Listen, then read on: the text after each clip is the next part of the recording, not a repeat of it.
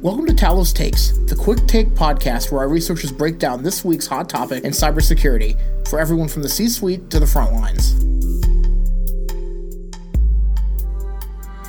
All right, hello everyone. Welcome to the latest episode of Talos Takes Work From Home Edition.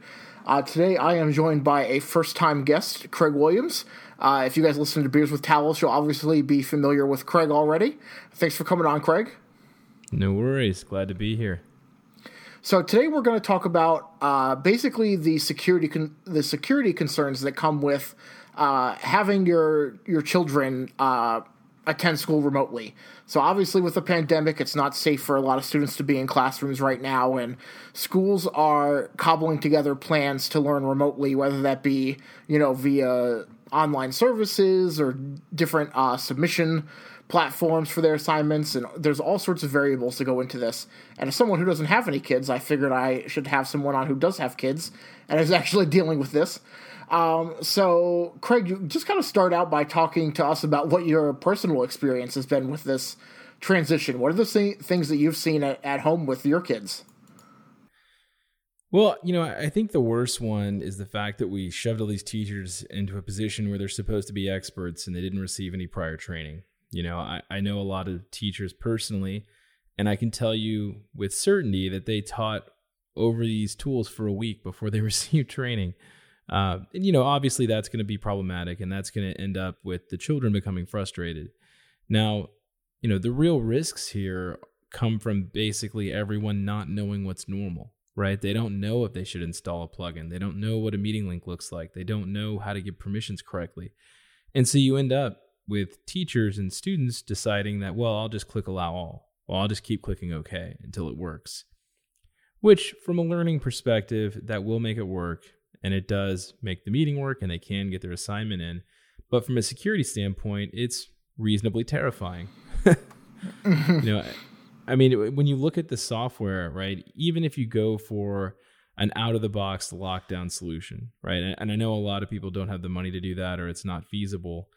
But even if you go for, let's say you have all the options available and you decide to get a Chromebook or an iPad, right? Some of the most secure devices out there, presumably pretty locked down by default and limited, but for most students, they work. Your student is still going to get prompted for things like, do you want to allow this web browser to have this site access the camera or access the microphone? And they're never really instructed, in my experience, on when to say yes and when to say no, or even if they should expect that prompt. And so, unfortunately, we're teaching the students and the teachers to just click accept all the time and allow it and allow it and allow it and allow it. And that's a really bad habit, and that's going to be a really hard habit to break. And for these online meetings that folks are having now, what are some tips that we can give them to keep those meetings secure and safe? There's the stories that make the news all the time about somebody crashes an online meeting and displays something inappropriate or says something inappropriate. What are some ways to keep those classrooms secure to make sure that only the students who are supposed to be in there can get in there? Well, that's a great question. Obviously, it's difficult, and there's not necessarily a one-size-fits-all for every type of conference software, but I think there are some good guidelines, right? The first one is make sure you use a different password for every meeting. And so that way, if one does leak out, or if a student does have their account compromised and somebody gets a copy of it, it won't affect more than one meeting. And the second one is, if you can, try and lock it down to only the user IDs who should be able to join the meeting. So in other words, require the accounts to match who was invited to the invite. A lot of times teachers won't know how to secure the environment, and so they'll set up an invite that anyone can join, or they'll set up one with no password, or they'll use something like password one or just password because they had to have one but didn't take the time to understand why. And that's where you can really run into issues. So I think really the solution here is to make sure the teachers get the training to understand how to secure the meeting software that they're using, and they're comfortable enough to do that for every single meeting. Mm-hmm. And what about things like parental controls or, certain settings on web browsers that you can set to, keep your kids from only visiting certain sites during certain hours of the day? Are there any tools like that you're finding helpful? That is one of the hardest problems, right? I don't know about everyone else, but It might be the case that one of my children goes to YouTube for school and then ends up watching their favorite cartoon show. I think everybody's kid does this. And more problematically, they can end up on a relatively benign video and then being served an ad that perhaps isn't appropriate for children. I had a neighbor tell me that their kid was watching a video for school, and it was a video that was ad supported by the content creator, and they came out singing songs with lyrics that they shouldn't have known about.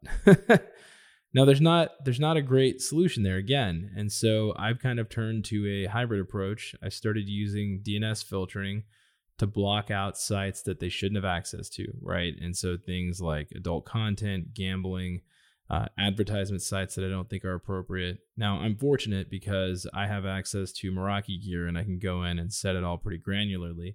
But even if you don't, you can go to your router at home and set in the OpenDNS, for example, is one of our free services. You can put in that. Other providers offer similar tools, and what that will do is when someone behind your router looks up an IP address that resolves to a site that maybe isn't kid-friendly, it won't allow them to go there. It won't resolve in the correct site. So if you can combine that with the basic parental controls on the device, which, obviously iPad and Chromebooks all provide lots of fun options you need to take the time to go into and understand, it will help. Now, I want to stress this here. You've got to do what you can because you will not be able to block everything for your children. Unfortunately, the internet's just got too many things on it hidden away. It's too hard to look at everything. Just no one can do a 100% job. So you got to take what you can with the resources you have available. So that's DNS filtering, the ability of the operating system on the device to lock down, and just do the best you can to block what you can. All right. Well, thank you very much for coming on, Craig, and sharing your parental and security expertise with us. Is there any other parting knowledge that you have that we didn't cover already? I think the most important thing is to make sure you set everything on your kid's computer to auto-update. If you don't have time to patch, rest assured it won't hit your kid's priority list before you turn them loose on the internet, which, again, since you're not sitting next to them, that's what you're doing. You need to make sure that web browser is patched. You need to make sure all the plugins are updated. You need to make sure Chrome or Safari is updated. And then maybe sit down and go through with them what those prompts are to access the microphone and video, and what sites it's appropriate to say okay, and what sites it's appropriate to say no. I think those settings are really confusing for children and even a lot of adults, and with a little bit of coaching, they can get to that solution pretty easily. All right, awesome. Well, thank you very much, Craig, for coming on, and I'm sure we'll be talking to you again in the future. Thank you.